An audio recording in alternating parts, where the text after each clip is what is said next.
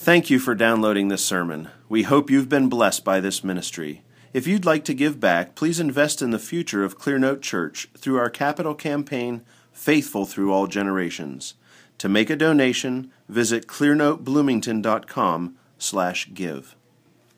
Would you please open up your Bibles to Psalm 90.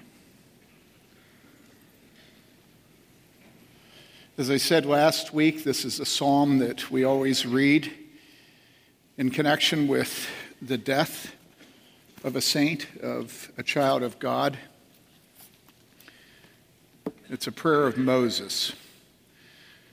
So let us hear the word of the Lord as it's found in the book of Psalms, the 90th. The attribution, a prayer of Moses, the man of God. This is the word of God, and it is eternally true. Lord, you have been our dwelling place in all generations. Before the mountains were born, or you gave birth to the earth and the world, even from everlasting to everlasting, you are God. You turn man back into dust and say, "Return, O children of men." For 1,000 years in your sight are like yesterday when it passes by, or as a watch in the night. You have swept them away like a flood. They fall asleep.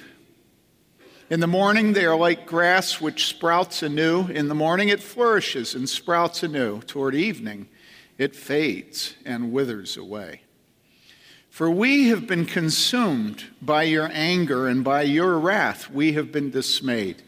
You have placed our iniquities before you, our secret sins in the light of your presence. For all our days have declined in your fury. We have finished our years like a sigh. As for the days of our life, they contain 70 years, or if due to strength, 80 years. Yet their pride is but labor and sorrow, for soon it is gone, and we fly away. Who understands the power of your anger and your fury according to the fear that is due you? So teach us to number our days, that we may present to you a heart of wisdom. Do return, O Lord, how long will it be? And be sorry for your servants. O satisfy us in the morning with your loving kindness, that we may sing for joy and be glad all our days. Make us glad, according to the days you have afflicted us, and the years we have seen evil. Let your work appear to your servants, and your majesty to their children. Let the favor of the Lord our God be upon us, and confirm for us the work of our hands. Yes, confirm the work of our hands. This is the word of the Lord. Now, last week, most of you weren't here. And so I suppose I could preach against racism again. But now we have a certain man here, and I wouldn't want to do that. He'd get embarrassed. Actually, two now. And so I'll skip over racism this week and move on to the text proper. But last week we spoke of racism because if you want to understand the psalm, you need to know that who Moses is.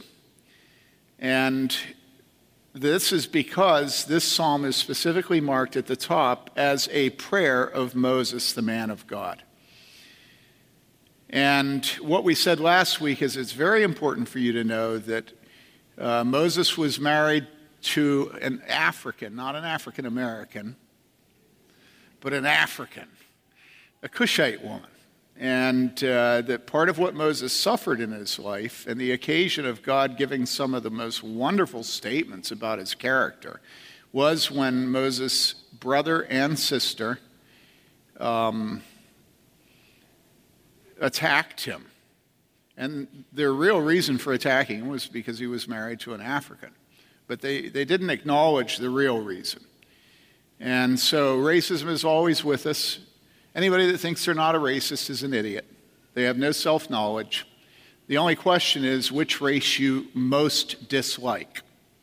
You go to Africa, Africans are racist, and you know who they can't stand? They can't stand Indians. All right? I've seen it. And so Moses demonstrated unbelievable meekness in the conflict with Miriam, his sister, and Aaron, his brother, when they were oppressing him and dissing him for being married to an African woman. And what the Bible tells us in that context is that Moses,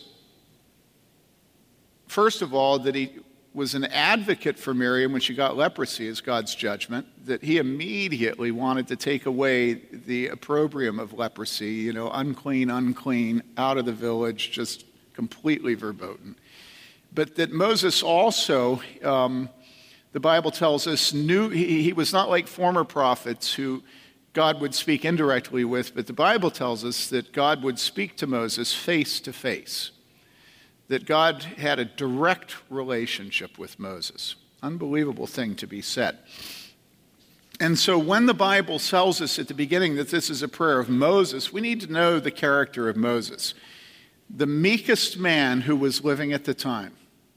Now, today when you hear that, you could be very, very easily misled by the statement of meekness, because you could think that what meekness is meekness is simply to be a postmodern man, and that means weakness. Meekness, weakness. They rhyme. And weakness is in vogue today. It's real chic, it's real cool, it's hip. I want to read to you what I actually wrote about this because I thought carefully about it, but I have to get deep into my manuscript to find it. Aren't you happy? I'm passing tons of pages by. Okay, so here's what I wrote about this. What higher commendation could there be indicating the godliness of a man but that he's meek? But some today, in a day when the weakness of men has been lifted up as an honorable thing, today when weakness of men is honorable, supposedly, when victimhood is the highest status that any man can attain, all right? And when victimhood will assure a man of the love and approval of women and the perpetual provision of the state, are you all with me? If you're not with me, you know nothing about the culture that you live in. Today, Woody Allen gets all the women. Days past, John Wayne got them. And maybe Jack Nicholson. You see how we've changed, We have limp-wristed, weak victims who are the heroes of our culture.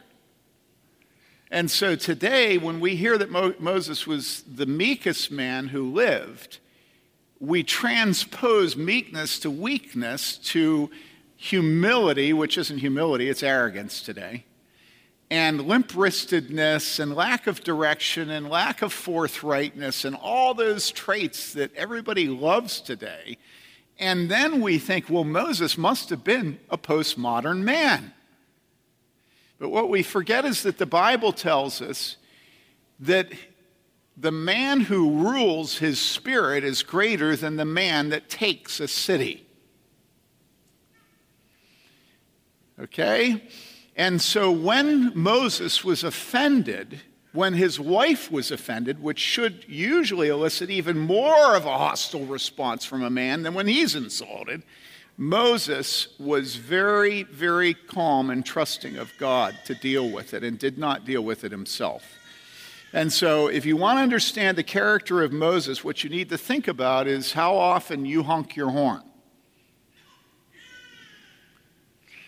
Right? And you need to think that maybe honking your horn isn't being meek. Now, when I honk the horn, I'm being meek. Because I'm not trying to take vengeance on anybody. I'm trying to teach people how to go through a roundabout.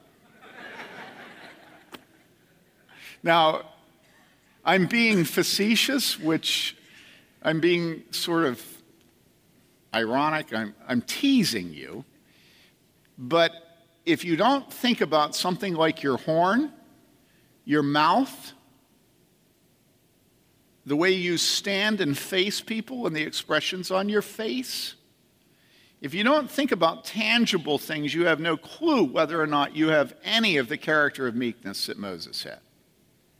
Meekness is not a hypothetical construct. Meekness is knowing that God has said, vengeance is mine, I will repay, says the Lord. And therefore not responding in kind, not thinking that if you don't defend yourself, there's nobody else who's going to do it. This is Moses, all right? Beautiful man. Psalm 90 is attributed to this same Moses. And he is called in the attribution what? Just off the top of your head, what? A man of God.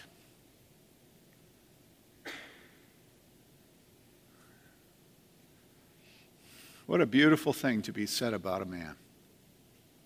He's a man of God. Some people will say that about preachers, but it's baloney. A man being a preacher doesn't make him a man of God. As a matter of fact, it only ups the ante on the man. It gives him nothing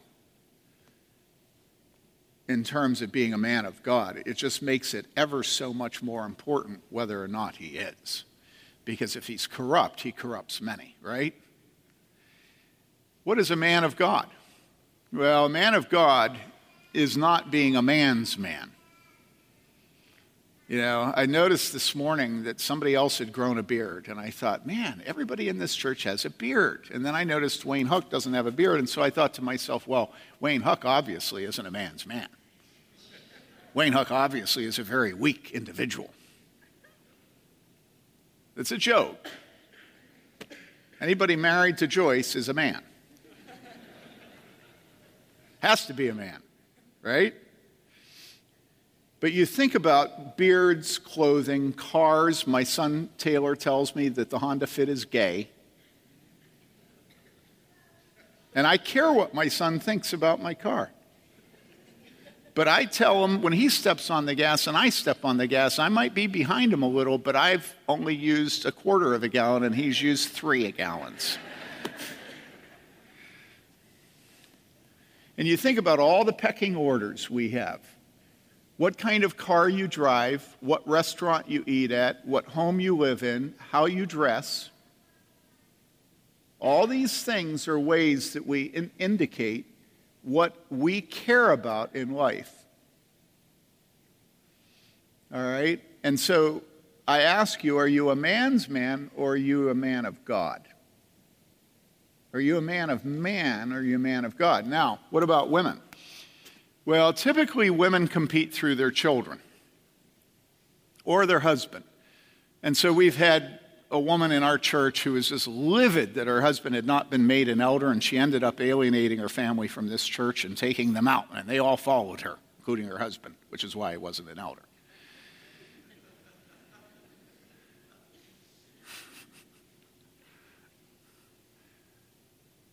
And so, as a woman, are you a woman of God or are you a woman's woman?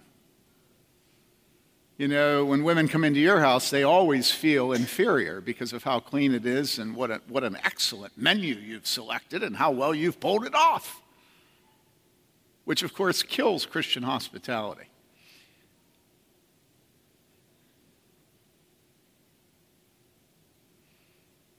You a woman's woman? Or are you a woman of God? Another way of telling who you are is to look at your depressions. What do you get depressed about? That's an indication of what your gods are. Last night I was watching the game, and I want publicly to confess that I now have some affection for the man I used to call Darth Hoodie, Bill Belichick. I saw an interview between him and Bill Cowher, and I really was taken with the man. But as the game went on, and the Colts were doing worse and worse, I found myself getting depressed. Mary Lee came in and she said, why don't you just turn it off? It's just going to discourage you. What do you get depressed about? Are you an NFL man or are you God's man? Man of God. You say, well, we can be both. And I say, well, do you get depressed when your heart is not in worship? No. You should. What do you get depressed about? You get depressed when you don't have your wife's approval or when you don't have God's approval? You get depressed over your sins, you get depressed over your poverty. You get depressed over being misunderstood by others. God doesn't misunderstand you. Moses, what? A prayer of Moses, what? The man of God. Not a union man, not UAW. She's Rachel, meet Miss or Ms. Taylor, and Ms. Taylor, meet Rachel. Her husband just died. He was a lifelong UAW member. That's how I process that. Yes, that's true. That's exactly what you just said. That's funny. Yeah, she says that union is actually a generational thing, and that's absolutely true. Now, who are you? I won't sing it, okay? Some of you that know the Who will be thankful. Who are you? Who? Tell me who are you? Are you a man of God? Are you a son of God? Are you a daughter of God? Are you a woman of God? Or are you a woman of Tim Bailey? A daughter of Tim Bailey? We don't need that. How often parents are the obstacle between their children becoming men and women of God. I see it all the time. Moses what? A prayer of Moses what? A man of God.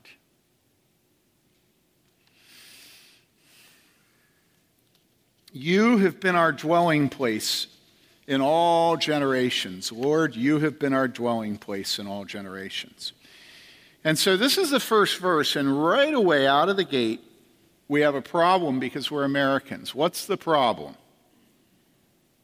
Well, one of the problems is the word Lord. We're inoculated against any acknowledgement of inferiority or subordinate status in America. You know, we think that we have a constitutional right to never say Lord to nobody, no how, and never. Right?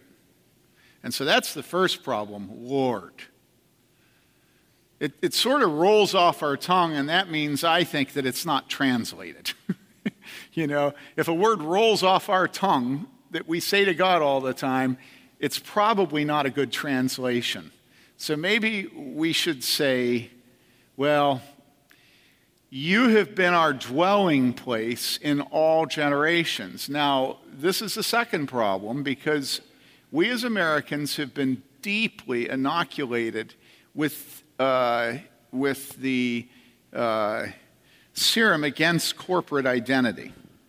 We are absolutely opposed to federal heads or to any identification that's separate from our individuality. In other words, to be an American is to be an individual. If you want to understand something about corporate identity, get to know Asians. Because in their culture, corporate identity and solidarity is still there, right? So what Moses does right at the very beginning is he signs his submission and the rigid vertical hierarchy of a subordinate of God, and that God is his master, all right, his owner, all right? And then he says, look back at the past generations of my ancestors. You have had loving kindness toward them. They have followed you. Look at the patriarchs, Abraham, Isaac, Jacob. I'm going to run through all the generations leading up to me to remind you that you have an obligation to me, you have an obligation to us as the people of God that is connected from generation to generation to generation to generation going back. I stand here in the phalanx of individual fathers, mothers in Israel. You have been our God through all generations. And so what is he saying to God? Well, what he's saying is, you can't break my lineage. You can't just cut me off. You can't cut us off as the people of God. You must be faithful to 1,000 generations. And I stand in that line, and because of my father and grandfather and great-great-grandfather, great-great-great-great-grandfather. Now, some of you are sitting there going, well, but my father didn't follow God. And so I don't have that claim. And I say, okay, how many generations have to be broken before you can claim the people of God? Say 1? So just one godless father and you no longer have a godly heritage? And you say, well, my heritage goes back thousands of generations of godlessness. I come from a land that never knew God. And I say to you, so are you an adopted son of God or not? And you say, well, yes, by faith I am.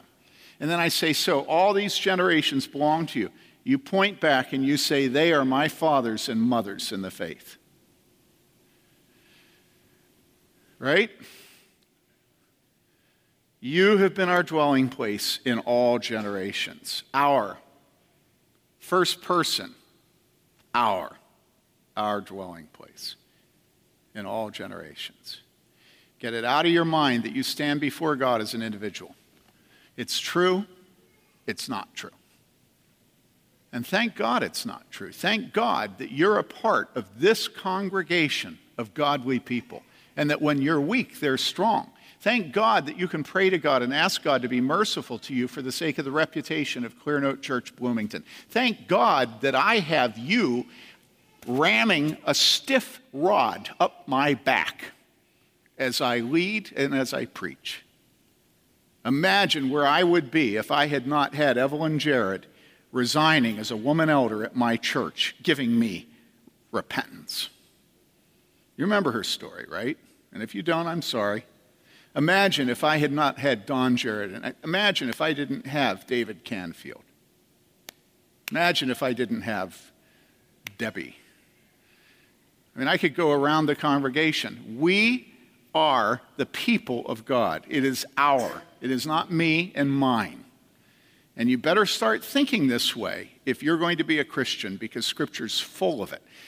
Josh Congrove gave a devotional at the elders meeting this week on the genealogy at the beginning of Matthew. And he talked about the significance of Scripture recording the generations that led up to the birth of our Savior.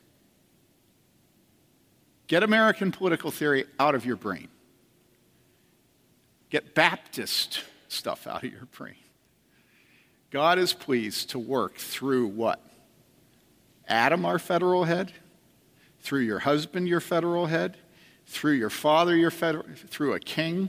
God is pleased to work corporately. That is his habit. All right. Lord, you have been our dwelling place in all generations. Before the mountains were born, or you gave birth to the earth and the world, even from everlasting to everlasting, you are God. Now, the one that's easy for us to get out of this verse is, from everlasting to everlasting, you are God, right? We're okay with that. God is eternal and man is finite. It's a basic condition. We know that we were conceived. We know that we will die. And we know that God had no beginning and has no end. He's eternal. And this is just basic truths of what it means to be religious. That God is not man. That God is infinite, right? And so we don't really have a problem with that. But look earlier in the verse, it says, before the mountains were born, or who gave birth to the earth and the world? God. And we have a little more problem with that. Because, of course, this is a book that was written in, come on, give me the word, the pejorative that we all love to use when we're being condescending but want to hide it, be sneaky. Ancient. The Bible was written in an ancient patriarchal world. The Bible was written at a time, a long time ago, when men thought of the world as, when men thought of lightning as being God's, when men thought earth, when men thought death, when men thought, but now living in a Enlightenment world where we have referee journals, where scholars give us wisdom, scholars who deny the existence of God and therefore Scripture says are fools, we don't talk this way anymore. We talk as if we have made ourselves, and it is not He who hath made us. And so we read over something like this, and we have this ability to live in a very weird, twisted duality, where we have one way of thinking when we're around scientists and another way of thinking when we're around Christians. And so this is a Christian time, and we're reading the Christian book, and so we read, before the mountains were born, or you gave birth to the earth and the world. And it sounds like it's sort of an ancient patriarchal text, and we'll cut it some slack. After all, it doesn't live in the post-Enlightenment age. But listen, when the Bible says that God was our dwelling place before the mountains were born, before He gave birth to the earth and the world, from everlasting back. The Bible is not speaking metaphorically. It's not speaking a spiritual truth that just makes us feel good Sunday morning. The Bible is speaking to the paleontologist, the language that he understands. Before there were any fossils, before the mountains even rose, before the world and the universe existed, God is our God. Now, do you think scientists know that? Now, I'm speaking about atheist science. This is some weird thing that, to be a scientist, most of them think that they have to deny God. I don't know what that is, but it seems to be true.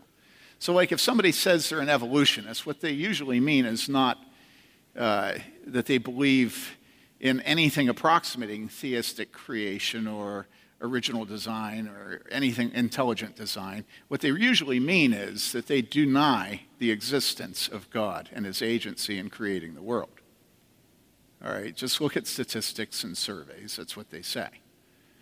Now, what is it that causes us to be so damned stubborn in refusing to acknowledge that God made the world? What is it? Well, it's very simple, and Scripture names the disease.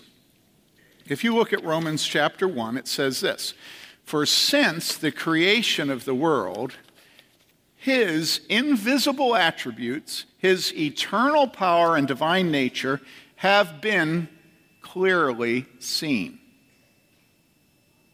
Okay? Clearly seen.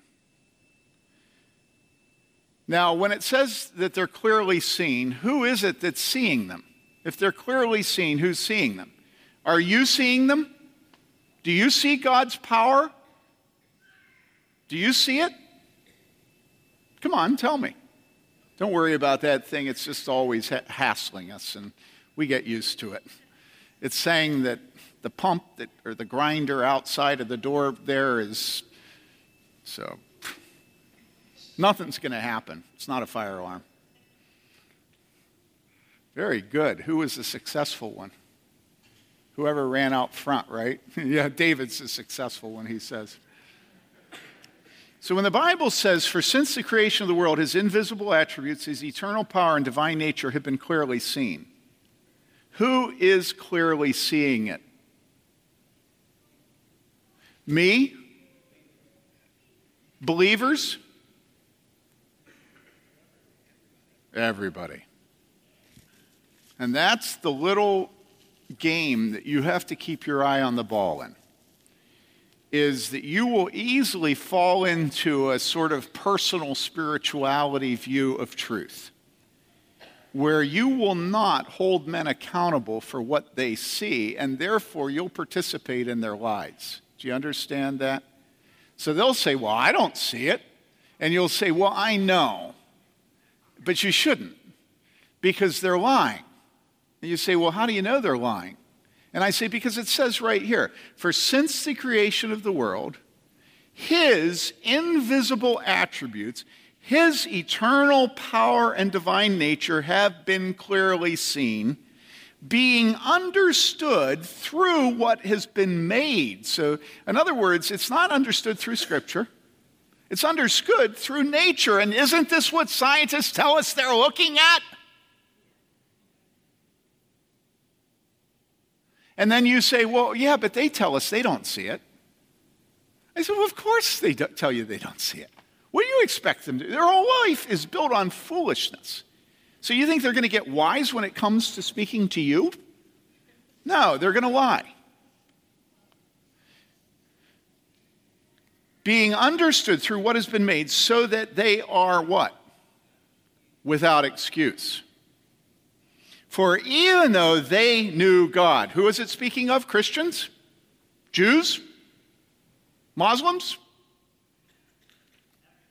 Everybody. For even though they knew God, they did not honor him as God or give thanks.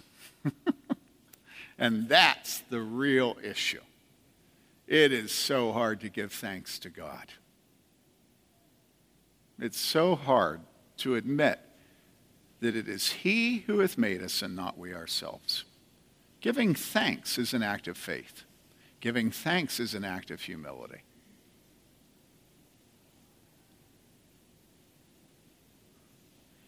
For even though they knew God, they did not honor him as God or give thanks, but they became futile in their speculations, and their foolish heart was darkened. This is the true condition of atheist scientists, the true condition of atheist philosophers. They are futile in their speculations, and their hearts are foolish and darkened. They may parade in an academic procession, and they may have the most splendid hood there. They may have multiple terminal degrees in different disciplines. They're vain in their speculations. They're futile, they're foolish, they're darkened. And you are incapable of loving an academic until you start there. If you start wanting to have them think that you think they're something, if you start wanting to pay lip service to their foolishness by saying that really until God opens their eyes, they can't know of the existence or power of God, it's completely bogus. You don't love academics. You're an anti-intellectual. Now, some of you should be laughing. Because, of course, they would say that an anti-intellectual is the very person who would force them to admit the truth.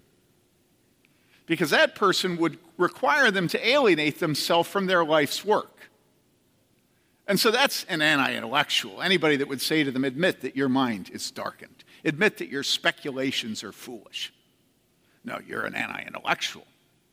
No. An anti-intellectual is somebody who refuses to love a sinner and to build on the truth about that sinner that God has told you, has revealed to you in his word. Does that make sense to you? It's absolutely essential that you not blip over verse 1, verse 2. Before the mountains were born, or you gave birth to the earth and the world, even from everlasting to everlasting, you are God. God gave birth to the earth and the world. It did not give birth to itself. And any effort we have to speak of it in such a way as to remove the agency of God is a betrayal of God, a betrayal of his word, and a betrayal of the very souls that you're claiming to love by talking in such a way. Right? Now, it's hard. I know it's hard. And you have to study how to do it in such a way that it's not needlessly offensive. But you have to do it. When you're talking with somebody who's on the appellate court, those of you who are here in Sunday school, And that appellate court person has just carefully modulated their jurisprudence in such a way as to commend sodomite marriage. You know they know that they are hostile to God because nature reveals it. And you can't go along to get along. That's not the way of Christ. You can't be censorious. You can't be belligerent. You can't be nasty. But you have to love. And you can't love and deny the truth. All right. You turn man back into dust. Now, Moses here is speaking generically. He's speaking about man in general. Man is turned back into dust. And so when we stand at the graveside, we repeat, most of us repeat the words that have come down for for many centuries from Cranmer, the prayer book. In the midst of life, we live in death, but who must we seek for relief? But of thou, O Lord, who for our sins art justly displeased. Okay? And you hear those words in Psalm 90. And we commit his body to the ground, earth to earth, ashes to ashes, dust to dust. So, what this scripture reveals to us is that God himself is the one who returns us to the dust. You turn man back into dust. God is the one that is in charge of life and death. And it is when he says, "Return, O children of men," that we turn back into dust. And then, having noted the terminus, the finiteness of man, he then returns to God and says, God is eternal. 1,000 years in his sight are like yesterday when it passes, or as a watch in the night. A watch in the night's 3 hours. So 1,000 years is like 24 hours or 3 hours. So God's eternal, but we are not. We die, and he returns us to dust. When he speaks, we die. Okay?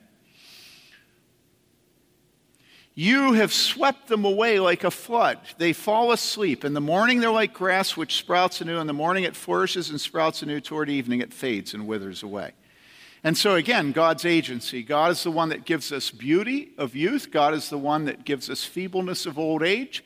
God is the one that returns us to dust. God is the one that gives us conception. All our days are in his hands.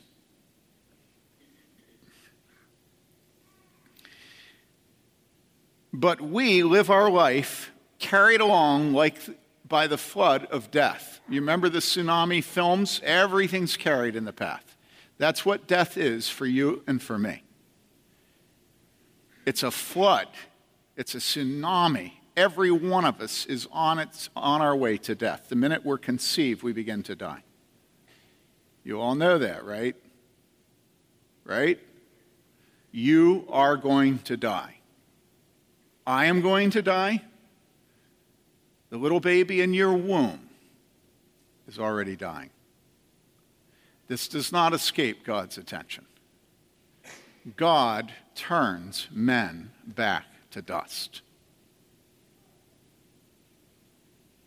All right? Now, remember I said it was general. You turn man back into dust. Now look at verse 7. It gets personal, doesn't it? Because it says, for we have been consumed by your anger. Bible scholars think that this psalm was written at the time that Israel was given the punishment of wandering in the desert for 40 years. And that this was a prayer that Moses wrote for the people of God as they began to wander. Whatever it is, there is a judgment of God that they're facing, and he gets personal about the people of God here. Do you see this? Generally, God is the one that holds life and death. Specifically, we have been consumed by his anger. Now, at this point, many of us are sitting there going, oh no, I'm seated in the heavenlies. All my sins are forgiven. God is not angry with me. And that's how you're taught today. You're taught not to have any corporate identity. You're taught to go on with the lies of scientism. And you're taught to deny that God is angry. But you know something? The Bible speaks of the wrath of God endlessly. Endlessly. Jesus is unbelievably intense about the wrath of God. This is why Jesus is the one who speaks of the eternal state of suffering God's wrath as the fire which is never quenched and the worm which never dies. Monty Python can make fun of it. Stick them in the hole, maggots go nibble, nibble, nibble, which is a bit of a shock if you're not quite dead, right? It's no joke with Jesus. The fire is never quenched, the worm never dies. The Bible never speaks hyperbolically about the wrath of God. It's never trying to make a point and to scare you in a way that is disproportionate to the truth. If you go into hell right now and ask anybody suffering the eternal wrath of God, whether it's been understated or overstated to them in the pulpits they sat under their lives, every last one of them will tell that it has been understated. And so Moses here teaches the people of God to pray in this way. How? For we have been consumed by your anger. You think about your miscarriages and you think about the things you've suffered in your life. And I want you to connect it with the wrath of God. This is not true for pagans, but false for Christians. Christians confess the truth when we confess that our suffering is God's wrath. This is what's so awful about talking to parents about disciplining their children, because on the one hand, you have parents who are out of control and beating their children, and then on the other hand, you have parents that think they should never be angry when they discipline their children.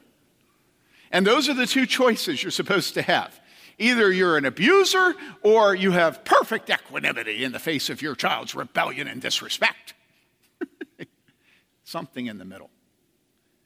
Because in the middle is where God exists. He loves us, and he is angry at our disobedience. In the godly what? Fear and love embrace. In a good father, fear and love embrace. This is why you're fearful when you go in the room for the spanking, and then you cling to him as soon as it's over. In the godly, fear and love embrace. This is the way our relationship with God is supposed to be. We are supposed to be fearful of him and to love him at the same time. Now, I wondered whether or not I should tell you this. I'm going to tell you this. You know how it was real cold last week?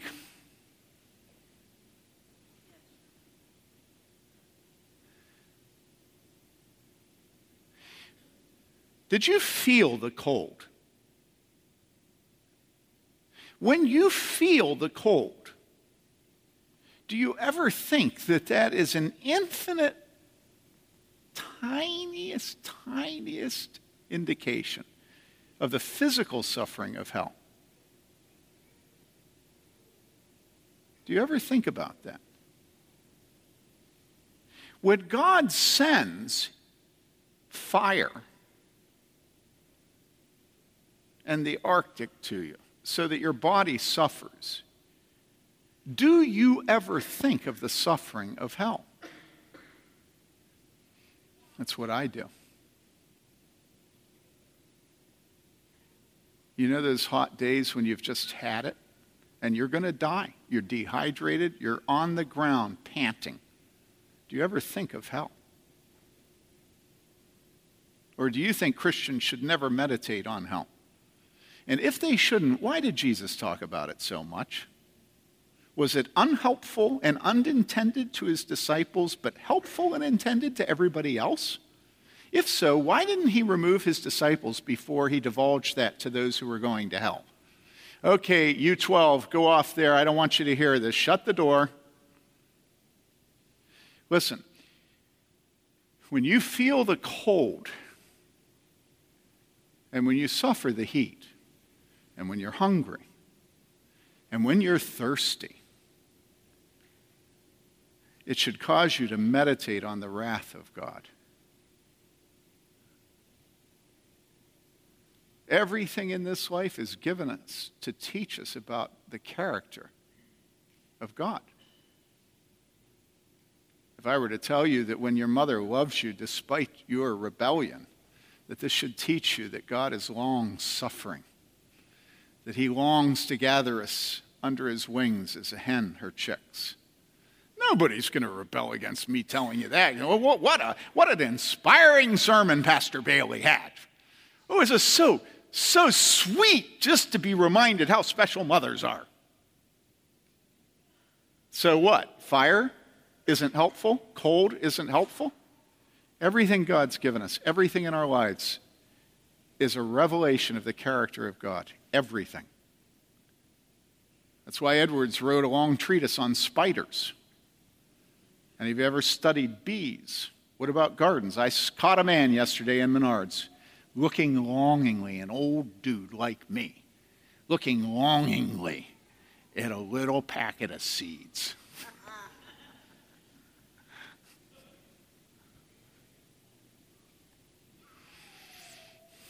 For we, not them, we have been consumed by your anger, and by your wrath we have been dismayed. You have placed our iniquities before you, our secret sins in the light of your presence. And listen, if you're a Christian and you hear that, your heart should say yes, and isn't it good? Isn't it good that my secret sins have come into the open? You know, how many of you know what I'm talking about? That finally, the hypocrisy and the moralism and the legalism and all that stuff can be done, and you're just an ordinary sinner like everybody else in the church, eh? But boy, some of you work so hard to keep that from happening, and you're not fooling anybody. We know you're a sinner, right? Your husband knows you're a sinner, right? God is a God who is a good father, and God doesn't let us get away with anything. He knows the secrets of our hearts. He knows the lusts and the pride and the fears and the unbelief of our hearts. We don't hide anything from him. Nothing. Nothing. And that's either a blessing to you and you take joy in it, or it's a horrifying thought. Christians, it's a blessing because we don't have any secrets from God. Isn't that wonderful, finally, to not have to be Alex Rodriguez? Can you imagine what a prison that man is in?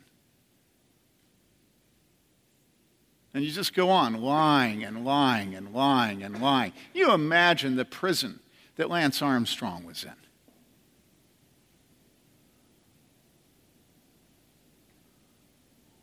And so it's a wonderful blessing when Scripture tells us that our secret sins are seen by God.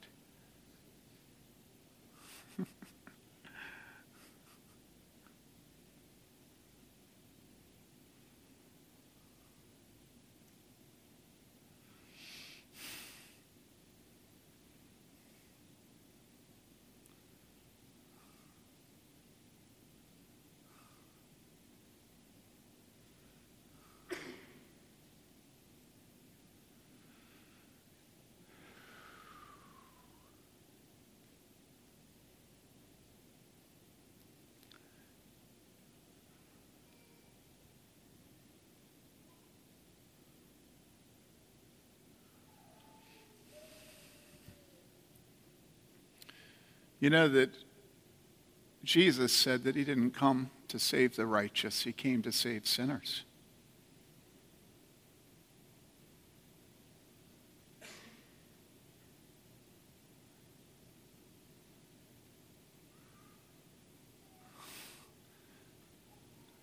And you know, once you believe that, then every single Christian church you go into, anywhere in the world, anywhere across time, you have brothers and sisters who love you and who require nothing out of you.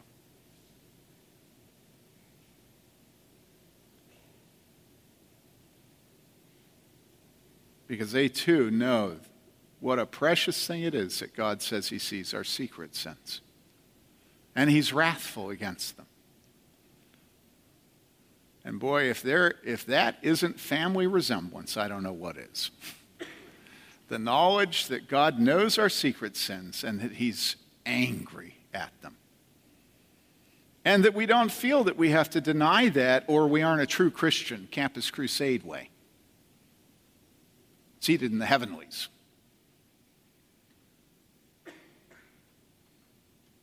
You know, a lot of evangelical theology has taught that if you fear God, you do not believe in God, you doubt him.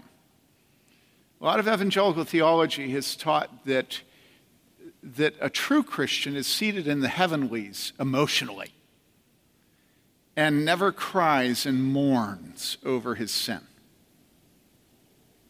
And that's just wicked. This is the prayer of Moses, the man of God, and he says, our.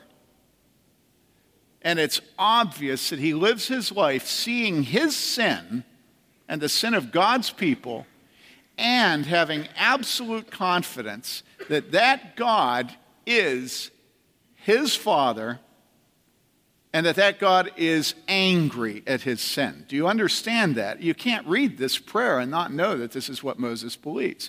And so any version of Christianity that gets you to lie about how dirty you are, that gets you to show up at church and put a clean suit and a clean face on, that gets you to teach your children to live hypocritically among the people of God, denying what goes on in their home and heart, is a false Christianity because it keeps you from confessing your sin and praying for one another that you may be healed.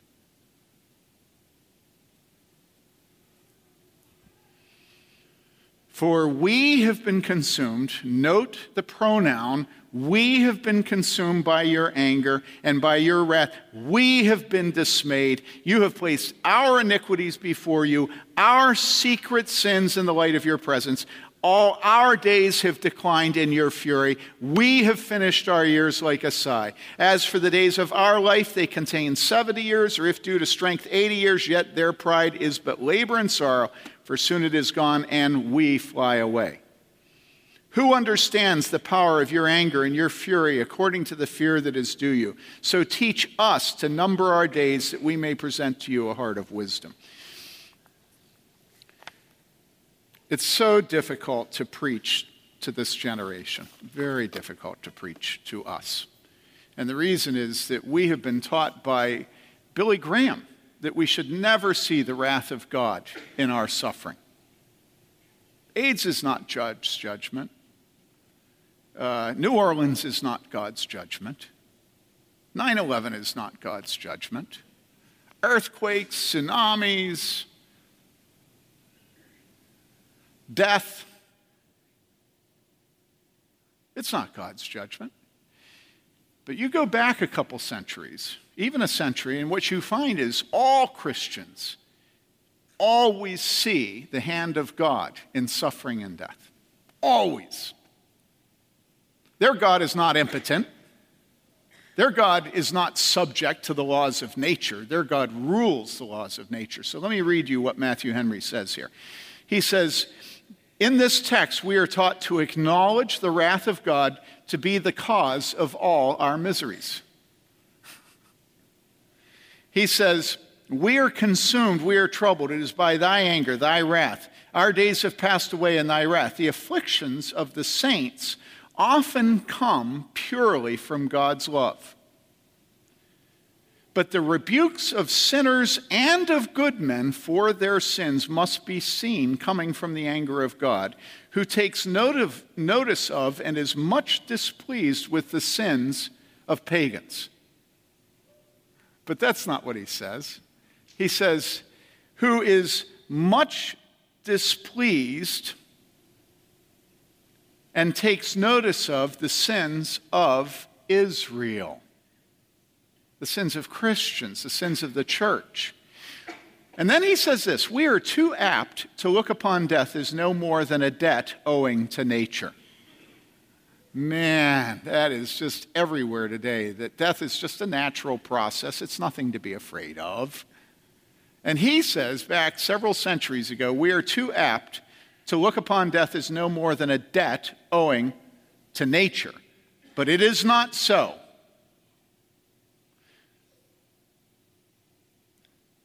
Death is a debt to the justice of God, to the law of God.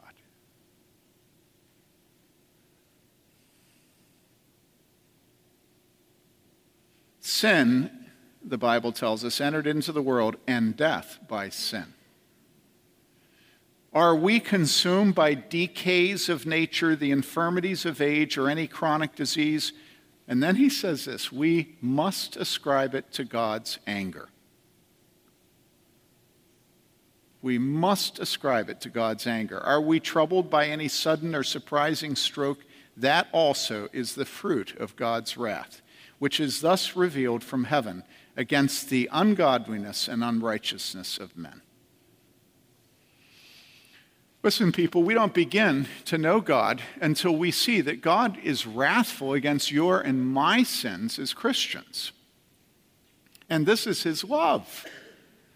You know, when God exposes us to ourselves and to others, this is not him being vindictive or flippant or callous or cruel. This is him allowing us to live in the light of his presence. And that light is such that it pierces to the darkest spot in our hearts. How could he be God if he doesn't see everything? If he doesn't know what's in our hearts? Why would we worship him? And so in worship, we have the freedom of coming with the people of God and rejoicing that he sees everything, he knows everything, and he gives us the dignity of our moral agency. He says, you bear my image, and therefore I'm wrathful against you, because I made you to be holy, and you have betrayed me, and I will discipline you. And this is his love. And when we submit to it, when we embrace death by faith,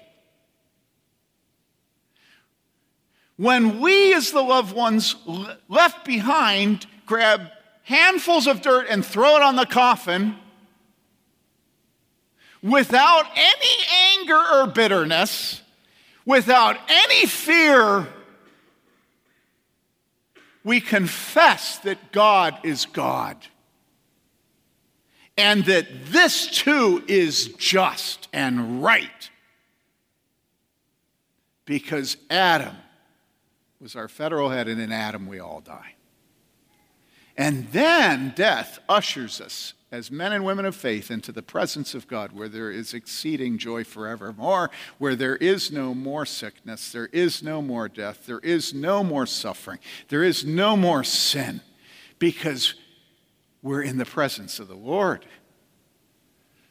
O Lord, haste the day when my face shall be sight. Come on. Clouds be rolled back like a storm.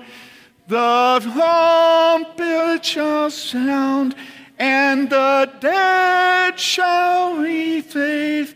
Even so, it is well with my soul. It is well with my soul.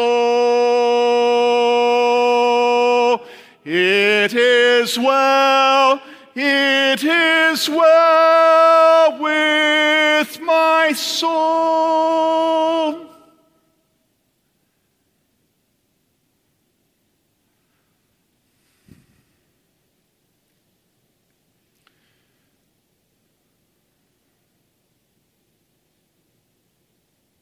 So teach us to number our days, that we may present to you a heart of wisdom. Do return, O Lord. How long will it be? You see, they've been under his discipline. Do return, O Lord. How long will it be?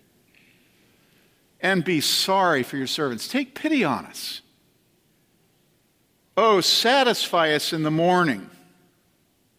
Remember, they are new every morning. Great is thy faithfulness.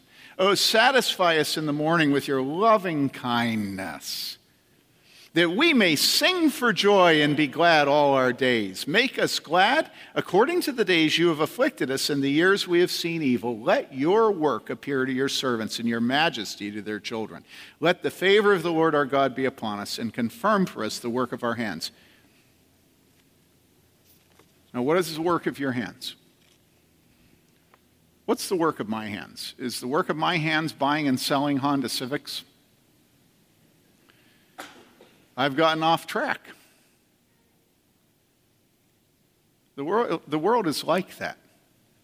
It's unbelievable how seductive work is. And it can easily morph into an idol, can it? Can it? What's the work of your hands that God has called you to? What is it? God has called every single one of you to work. Do you know, I was reading last night, one of the unique things about the United States of America around the world, you know what it is? You ask people in the United States of America who are mostly still Protestants, and you know what they say? They say, some 85% of them say, that they are fulfilled in their work. You know how many Germans are fulfilled? What percent of Germans? About 32%. Unbelievable commitment to and joy in work in the United States of America. It's one of the most unique things, anyhow. It's a unique thing. It's an unique thing about America. So what is the work of your hands that God has given you to? Oh, don't tell me that you really were called to be a missionary and now you've wasted the rest of your life because of a mistake you made when you were 25. Don't tell me you were called to be a minister, but your wife wouldn't let you. Don't tell me that you have grand visions, but you just don't have the capital to pull them off. God has given you work. He has called you to work, and you're to do it, aren't you? And then, giving yourself to your work, you are to do what? You are to pray and ask God to establish the work of your hands. One of the things I hate about living in a university community is there's no humility about our work, whereas you go into farmland and there's incredible humility. And the reason is an academic can just find another academic who's a friend and they can write a paper together, or they can be friends with the review, of the journal, whoever's going to see their article and say, give it thumbs up or thumbs down. And it's this like closed circle. You scratch my back, I'll scratch yours. And a farmer goes outside and he looks up. And if it rains and his hay has been cut, you see? But if it stays dry and the hay dries out, you see? And so day by day by day by day, the farmer is taught to pray to God to establish the work of his hands. Can you imagine an academic praying, asking God to establish the work of his hands? We have some that do. And so whatever the work is that God has called you to, at the beginning of this new year, realize that it is a call from God you've been given, but that without the Lord building the house, they labor in vain who build it. And so ask God to give you ideas. Ask God to give you patience with your children. Ask God to give you sales. Sales,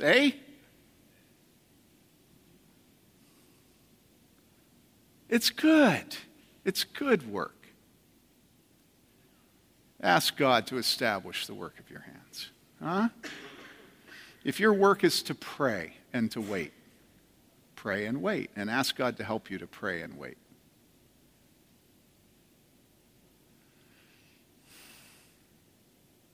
okay? I love you. I love you as a congregation. And if you think that's manipulative, I pity you.